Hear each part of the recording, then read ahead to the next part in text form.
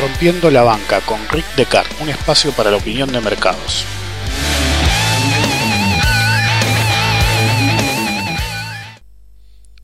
Bienvenidos al episodio 2 de Rompiendo la Bolsa, y hoy en la sección que es más que nada coyuntura, lo que quiero ver de los mercados en general, de lo que quiero hablar, es la visión extremista que tiene en los últimos años el operador. ¿Sí?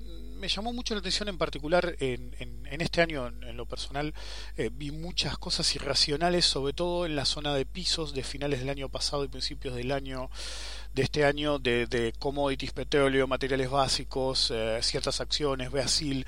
Era todo como muy extraño, no respondía a lo que normalmente uno esperaría de un operador profesional o incluso amateur a través de los tiempos. Entonces, lo que yo vi en ese momento era la incapacidad de revisar la posición, la visión del mercado cuando uno hacía análisis, o peor aún cuando uno realmente está operando. Obviamente esto responde a algo muy particular, que es que normalmente cuando alguien me contradice, yo digo, ¿hace cuánto tiempo que estás en el mercado? Y todos saltan, como decimos acá, como leche hervida, y dicen, ¿pero por qué me preguntas eso? ¿Y eso qué tiene que ver? Eso tiene que ver porque uno, si está... y sobre todo en la actualidad, si estás hace muy poco en el mercado, realmente no sabe lo que es un mercado bajista, lo que es un mercado bajista volátil, lo que es un mercado a punto de quebrar. Realmente no conoce esas situaciones, y al no conocerlas, realmente pierde una visión del mercado muy importante. De hecho, el otro día alguien había puesto en Twitter, no me acuerdo quién fue, que los fondos de pensión norteamericanos, normalmente se analizan, le ganaron menos que al Standard & Poor's 500. Entonces uno podía comprar el ETF SPY y le iría mejor que invertir en un fondo que se la pasan haciendo tal o cual cosa. ¿Y eso en qué, de dónde viene? Precisamente lo que dije al principio. Tenemos un severo problema de visión del mercado. Hay mucha gente en el mercado que entró después del 2008 o incluso después del 9 de 2010. Entonces, ¿qué tienen? No tienen la visión del riesgo bajista. Y algunos toman eso desde el lado de Permabull, siempre alcista, o el del Permabear. En algún momento se tiene que cortar esto. Entonces, lo que yo vi a principio de año fue que había analistas que habían enganchado, ya sea porque saben o por casualidad o porque venía bajando la baja del petróleo, y cuando estaban los pisos de 30, 29 hasta 26 decían, no, esto se va a ir a 15, se va a ir a 10, el mundo se va a destruir. Y yo decía, pero flaco, ¿no te das cuenta que están todas las señales adecuadas como para decir que esto es un piso? Y más allá de mi visión si era acertada o si la de ellos era acertada, cuando empezó a subir el petróleo y Brasil, por ejemplo, subían y los tipos insistían, y va a ser peor, y va a bajar más, y es el apocalipsis, y todo se va a destruir, y nada va a quedar en pie, y el mercado seguía subiendo, y subió 50%, y subió 60%, hablo de activos en particular, como Brasil, ciertas mineras, materiales básicos, energía, obviamente, no como un todo, y se va a destruir, y se va a destruir, y se va a destruir, y era una cantinela que no terminaba nunca, y cuando ya estaban casi el 100% arriba, salen a decir, no, se va a ir a 75, cuando el petróleo estaba a 50, por ejemplo, y básicamente le metieron el techo. Y después cuando viene la corrección, de golpe de nuevo se va a destruir. Veo mucho analista deficiente actuando como profesional y dando consejos. Pero no es un problema de que sean deficientes por una capacidad analítica, sino por la falla de ver que el mercado salió en contra. Entonces, del mismo modo que veo mucha gente incapaz de acompañar unos mercados de energía y materiales básicos más marcados de los últimos años, veo también la incapacidad de cambiar totalmente la visión. Es decir, corrige, está bien, te dieron salida, o una corrección en la cual, que se vio de junio a más o menos principio de agosto, te dieron la oportunidad de cambiar tu visión, de entender que no es para abajo. Sale vertical el mercado y me encuentro con un montón de operadores que me consultan, estoy al revés. Es decir, conocidos que me dicen, compré en 40 el petróleo re bien, o 42 o 43, lo vendí en 44 y me vendí. Y ahora está 48.52, es decir, veo mucha gente que se llena la boca hablando de que hay que utilizar stop loss, pero no lo usa, o lo tiene y dice, bueno, vamos a aguantar porque es una aguja, por esto, por aquello, y no lo cierran, porque no es automático, y después baja mucho, bueno, si me da una salida un poco mejor, cierro, y es la permanente no respetar el stop loss. No respetar el stop loss es uno de los efectos fundamentales del operador, porque no solo le juega en contra en términos de perder dinero, sino que les hace perder la oportunidad que sí hubieran aprovechado si no hubieran estado vendidos. Es decir, no cerrar en una venta un stop loss implica no solo que perdieron, sino el costo de oportunidad, lo cual es el doble de pérdida, una pérdida monetaria y una pérdida de haber perdido la oportunidad de ganar. Dicho sea de paso, también tenemos a los que permanentemente veo que sin señal alguna tratan de hacerle la contra al mercado, ya sea en EDZ o decir el Standard & Poor's va a caer, está muy caro. Sí, está carísimo y eventualmente debería corregir, y eso es claro, pero no se adelanten, utilicen la ley de Newton, es decir, aplicado al mercado, una tendencia es claramente en una dirección hasta que haya señales inequívocas de que la tendencia está agotada y va a revertir. Hasta ese momento no traten de jugar en contra en uno de los mercados más violentamente alcistas en muchísimo tiempo, que básicamente lo es así por un exceso de liquidez imperante. Mientras siga habiendo este nivel de liquidez, realmente tiene que haber una noticia apocalíptica. De hecho, la hubo hace poco, el Brexit, y cayó el mercado 2 o 3 días y después fue a nuevo máximo. Fíjense que las noticias que generan corrección solamente generan correcciones locales temporalmente hablando, que luego dan lugar a un nuevo máximo, a un descanso necesario para seguir para arriba.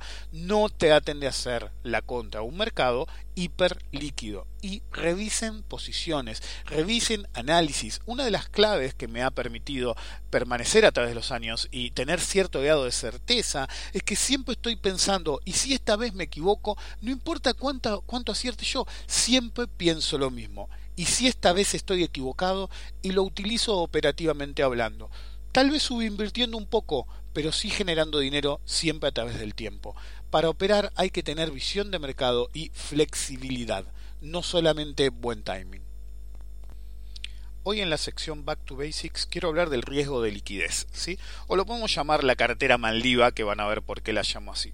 Cuando uno opera en el mercado hay múltiples riesgos que se dividen normalmente en diversificable y no diversificable, pero uno de los riesgos más altos y usualmente el más ignorado es el riesgo de liquidez. Cuando uno piensa en entrar en ciertos activos de baja liquidez, antes de hacerlo debería pensar en Dante y la Divina Comedia. En la entrada del infierno, según Dante, había un aviso que decía: abandonen toda esperanza aquellos que entren aquí. Ese es el comentario clave o la cita clave que ustedes deberían tener antes de entrar en ciertos activos. El problema no solo se da en activos en particular, sino también pasa en mercados que son generalmente ilíquidos, como el argentino, o mercados satélites, ¿sí? En los 80 y los 90 en Argentina se hablaba de la cartera Maldiva. ¿Qué era la cartera Maldiva? Para los que son jóvenes o no son de Argentina, Maldiva era la empresa de recolección de basura de Buenos Aires. Entonces la cartera Maldiva se la denominaba por formarse en general de activos basura, muy poco líquidos y muy fáciles de manipular por los que hacen el mercado. Los años pasan y nada cambia. Podemos usar el comportamiento del mercado argentino recientemente, por ejemplo, en los últimos tiempos, que vieron actividad y variaciones extremas en acciones basura que en otros países hasta estarían deslistadas, si no tendrían sentido ni siquiera ser listadas, patrimonios netos negativos, es decir, basura pura.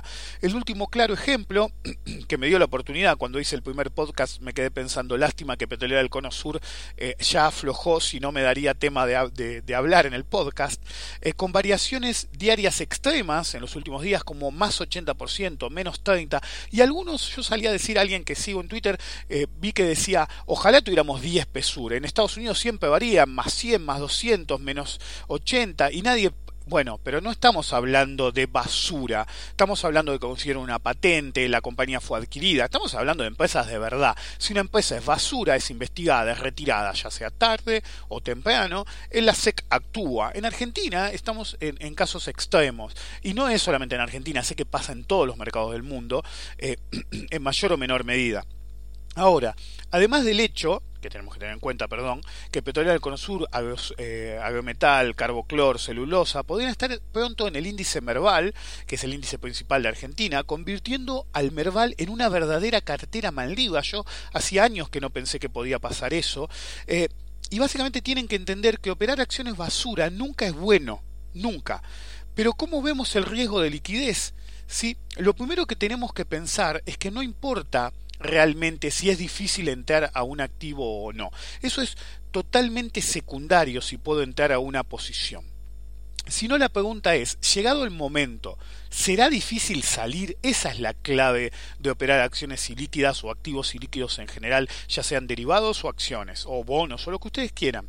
Esta pregunta es crítica porque si no revisamos el historial de un papel, podemos encontrar fácil entrar porque se puso de moda o por X razón, en un momento que está muy activo, pero el análisis del historial de liquidez puede demostrar que es un efecto temporal local. ¿Sí? Y lo común es la falta de liquidez, y ese es un problema. Hace muchísimos años, en la década del 80 y principios de los 90, antes de un crack tremendo en Argentina, un amigo mío, no solamente voy a poner el sobrenombre, el Potro, uno de los operadores más agresivos que vi en mi vida, que corría más riesgos que vi en mi vida, si no es el más agresivo.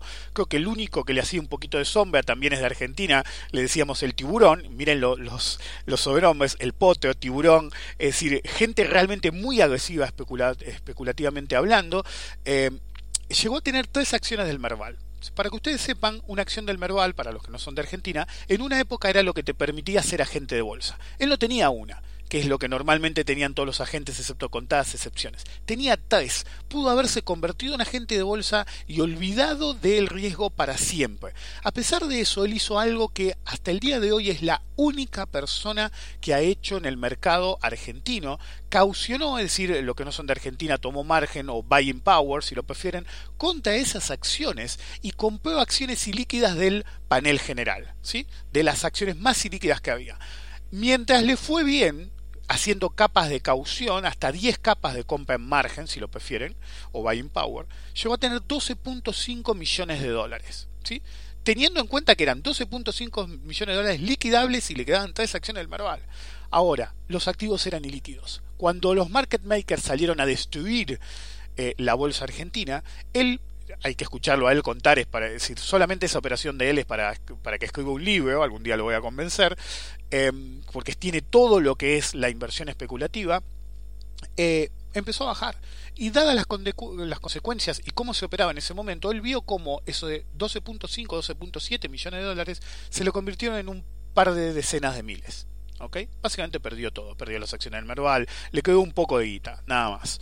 ¿Él se arrepiente? No, eran las normas de juego de ese momento, por ahí tardó en salir. Hubo un par de personas en ese momento que sí salieron bien y la familia quedó millonaria de por vida, básicamente todavía están dando vueltas por ahí en el mercado, no con el mismo éxito, pero realmente el que lo hizo en su momento ganó muchísimo. Pero eso les sirve de demostración qué tan riesgoso es el tema de la falta de liquidez. Para evaluar el riesgo de liquidez tenemos que ver el volumen, pero más importante ver su evolución, su promedio en periodos largos. Una clave adicional es ver una buena y constante actividad en su mercado de opciones. Si no tiene opciones no sirve porque realmente no atrae tanto público operativamente hablando. Y sobre todo, si tiene opciones, el open interest o interés abierto, que demuestra qué tanto está operando ese mercado de opciones. Algo que tienen que comprender es que no existen las perlitas olvidadas ni acciones retrasadas, ni la que no vio nadie, ni mirá, te cuento, sabes que hay una acción, no sabes, este es el futuro, nunca. ¿Sí? Nunca confían en el que les trae el super negocio o la super noticia que nadie conoce en una acción de ese tipo. ¿Sí? Nunca operen activos ilíquidos, ¿sí?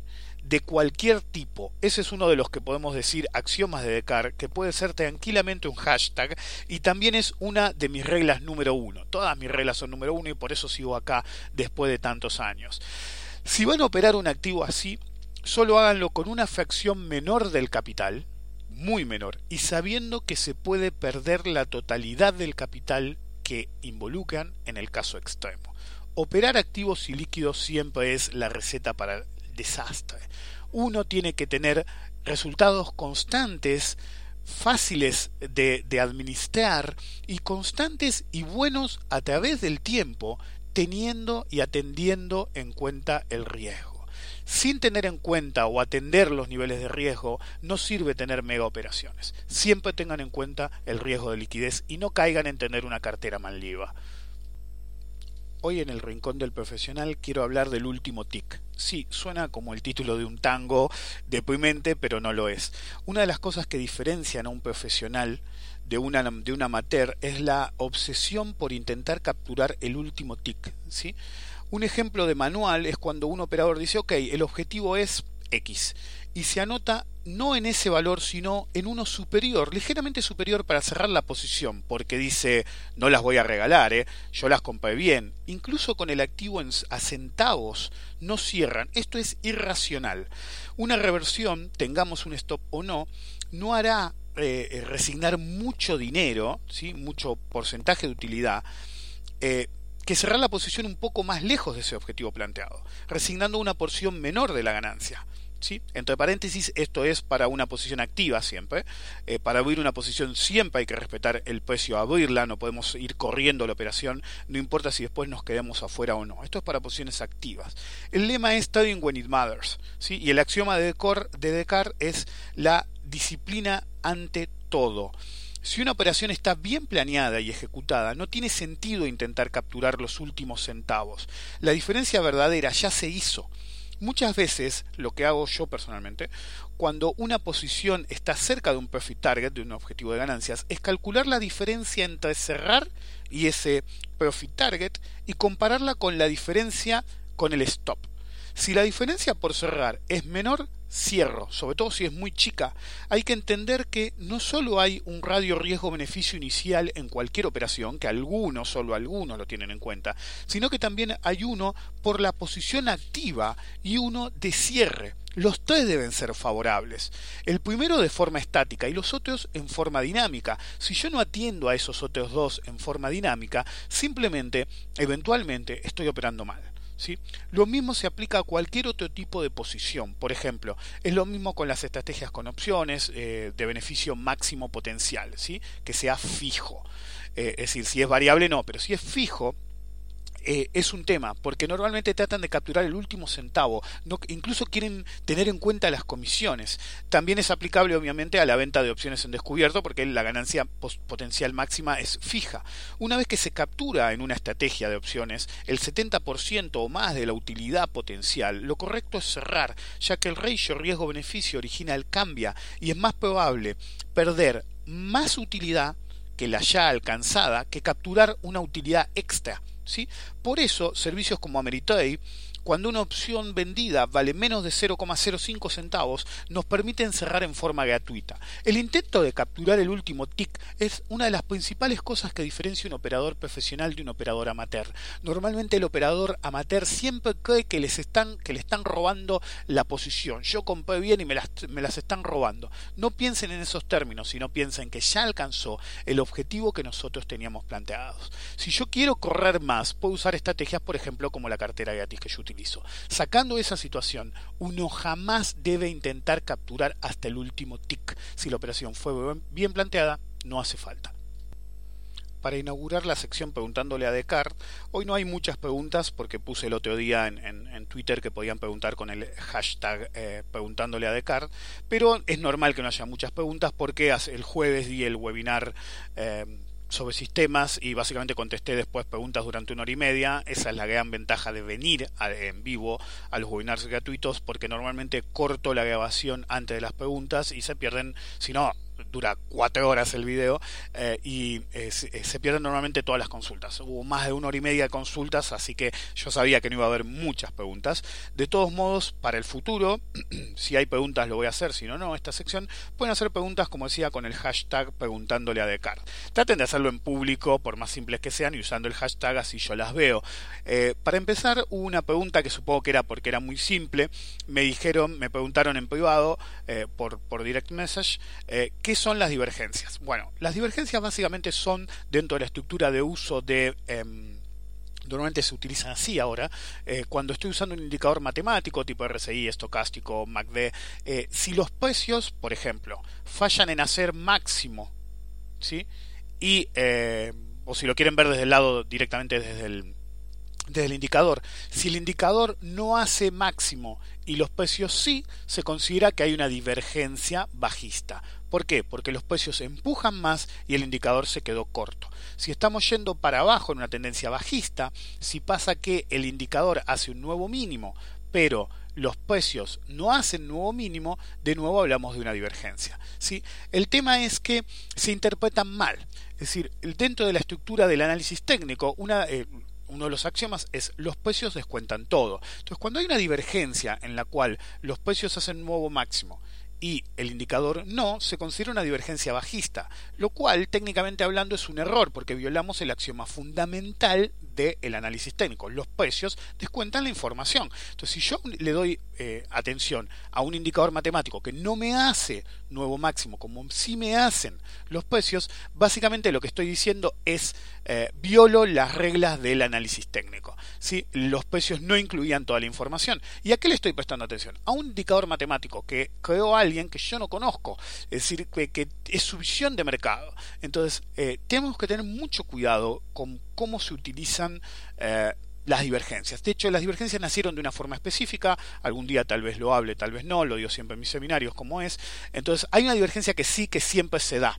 Pero las divergencias con RSI, MACD, etcétera, hay que tener extremo cuidado en utilizarlas, porque realmente están violando el concepto fundamental, uno de los conceptos fundamentales de lo que es el análisis técnico. Para resumir, divergencia es cuando un indicador matemático no hace lo que hacen los precios y, en teoría, dentro de la tradición de indicadores matemáticos, básicamente lo que hacemos es tomar lo que dice el indicador matemático y no lo que dice la serie de precios. La segunda pregunta que me hicieron, o por lo menos la que voy a contestar acá, algunas las contesté en privado porque o eran muy extensas o no tenía sentido hacerlo en un podcast, es si la TIR de un bono, ¿sí?, calcula al vencimiento, ¿sí?, es correcto eso, y Argentina siempre va a default, no debería usarse la tasa que paga el bono. Asumo que la pregunta apuntaba específicamente a hacer referencia a la tasa de rendimiento. La respuesta es no, porque subestimaríamos el rendimiento. Lo que se hace es estimar una fecha en la que asumimos que hasta ese momento no va a haber un default, ¿sí? Por ejemplo, hace muchos años me preguntaban si yo veía un default inmediato, ¿sí? Esa pregunta yo siempre la contestaba, más o menos en el 2003, 2004, 2005, y decía, hasta el 2015 llegamos, ahí veremos. Hace poco, de hecho, encontré un audio de un programa de radio viejo que teníamos y lo subí en el que decía exactamente eso. En el 2005, cuando se salió del default oficialmente, dije, por 10 años no vamos a tener problemas, pero más o menos en 10 años debería haber algún tipo de problema, pero no de default, de nuevo. Entonces yo tenía mi estimado. Una vez que yo hago la previsión, no voy a adentrar mucho en eso porque es un tema complejo de hacer, se puede calcular la TIR, la tasa interna de retorno, asumiendo que el cierre de la posición se hará en ese horizonte temporal o justo antes, si tenemos miedo de que haya un default, y tenemos que tener en cuenta que debemos estimar el valor de recupero del principal, ¿sí?, a ese momento, porque no solamente calculamos los retornos, sino que tenemos que cerrar la posición. Y esa es una de las tantas razones por la que es importante el concepto de paridad, porque si yo compro ahora y asumo que en 10 años va a haber un default, asumo, no digo que lo va a haber, entonces yo tengo que calcular el rendimiento calculando la TIR hasta ese momento. Si el vencimiento es más allá en el tiempo, no lo tomo en cuenta, calculo mi propia TIR, pero tengo que tener en cuenta el concepto de paridad. Por ejemplo, en mercados como el actual, y por eso soy tan reticente a decir que es una buena inversión, y directamente digo los bonos están caros en Argentina y en el mundo, es que dada la paridad es más fácil que sean dentro de 10 años de menor paridad que de mayor paridad, sobre todo si hay un problema de deuda. Entonces, si yo compro hoy y calculo mi TIR a, digamos, 10 años, porque en 10 años vamos a tener problema de deuda, si se da ese análisis, cuando llegue ese momento, la paridad va a ser sí o sí más baja que la actual. Entonces, eso también lo tenemos que tener en cuenta y comparar el cupón, cuánto nos va a dar, la TIR, cuánto nos va a dar por reinversión, y la potencial baja por paridad, si llega a haber problemas de deuda, a ver si realmente ganamos dinero o no. Y actualmente ningún bono da que sí, a menos que hagan una estrategia muy coherente y muy bien armada de cómo es una estrategia de inversión en bonos y reinversión. Para profundizar en todo lo que es análisis de bonos y estrategias, pueden adquirir el programa de capacitación permanente y continua de bonos y renta fija, porque estas son preguntas muy puntuales, ¿sí? ¿Se pueden contestar? Sí. Recuerden, hagan un estimado de cuándo podría haber un problema de deuda y calculen la tira hasta ese momento manualmente. Nunca calculen la tira, nunca utilicen los números de otro, no importa qué tan oficiales sean. Y la última pregunta fue: ¿se puede bajar datos de opciones a Google Sheets? En tiempo real, no. No hay un conector ni la API soporta opciones. Solo se puede, si se encuentra una fuente disponible, importar los datos usando la función import HTML. Yo hice un video al respecto en su momento. Y después, para organizarlo, por eso puse hace poco, usamos la función VLOOKUP o búsqueda vertical para organizar la información como nos sirva para hacer todos nuestros cálculos. Por eso hace poco hice un video en YouTube, porque básicamente me habían hecho una pregunta de ese tipo. Ese es el tipo de información que normalmente se usa cuando no tenemos un conector directo. Importamos y después usamos ciertas fórmulas como VLOOKUP o HLOOKUP, es decir, búsqueda vertical y horizontal, para organizar la información y hacer nuestros cálculos. Bueno, hasta acá fue el podcast del día de hoy. Fue un poquito más largo que el de la edición pasada. Recuerden que pueden hacerme preguntas vía numeral hashtag numeral, preguntándole a Descartes para la próxima vez. Nos vemos la semana que viene.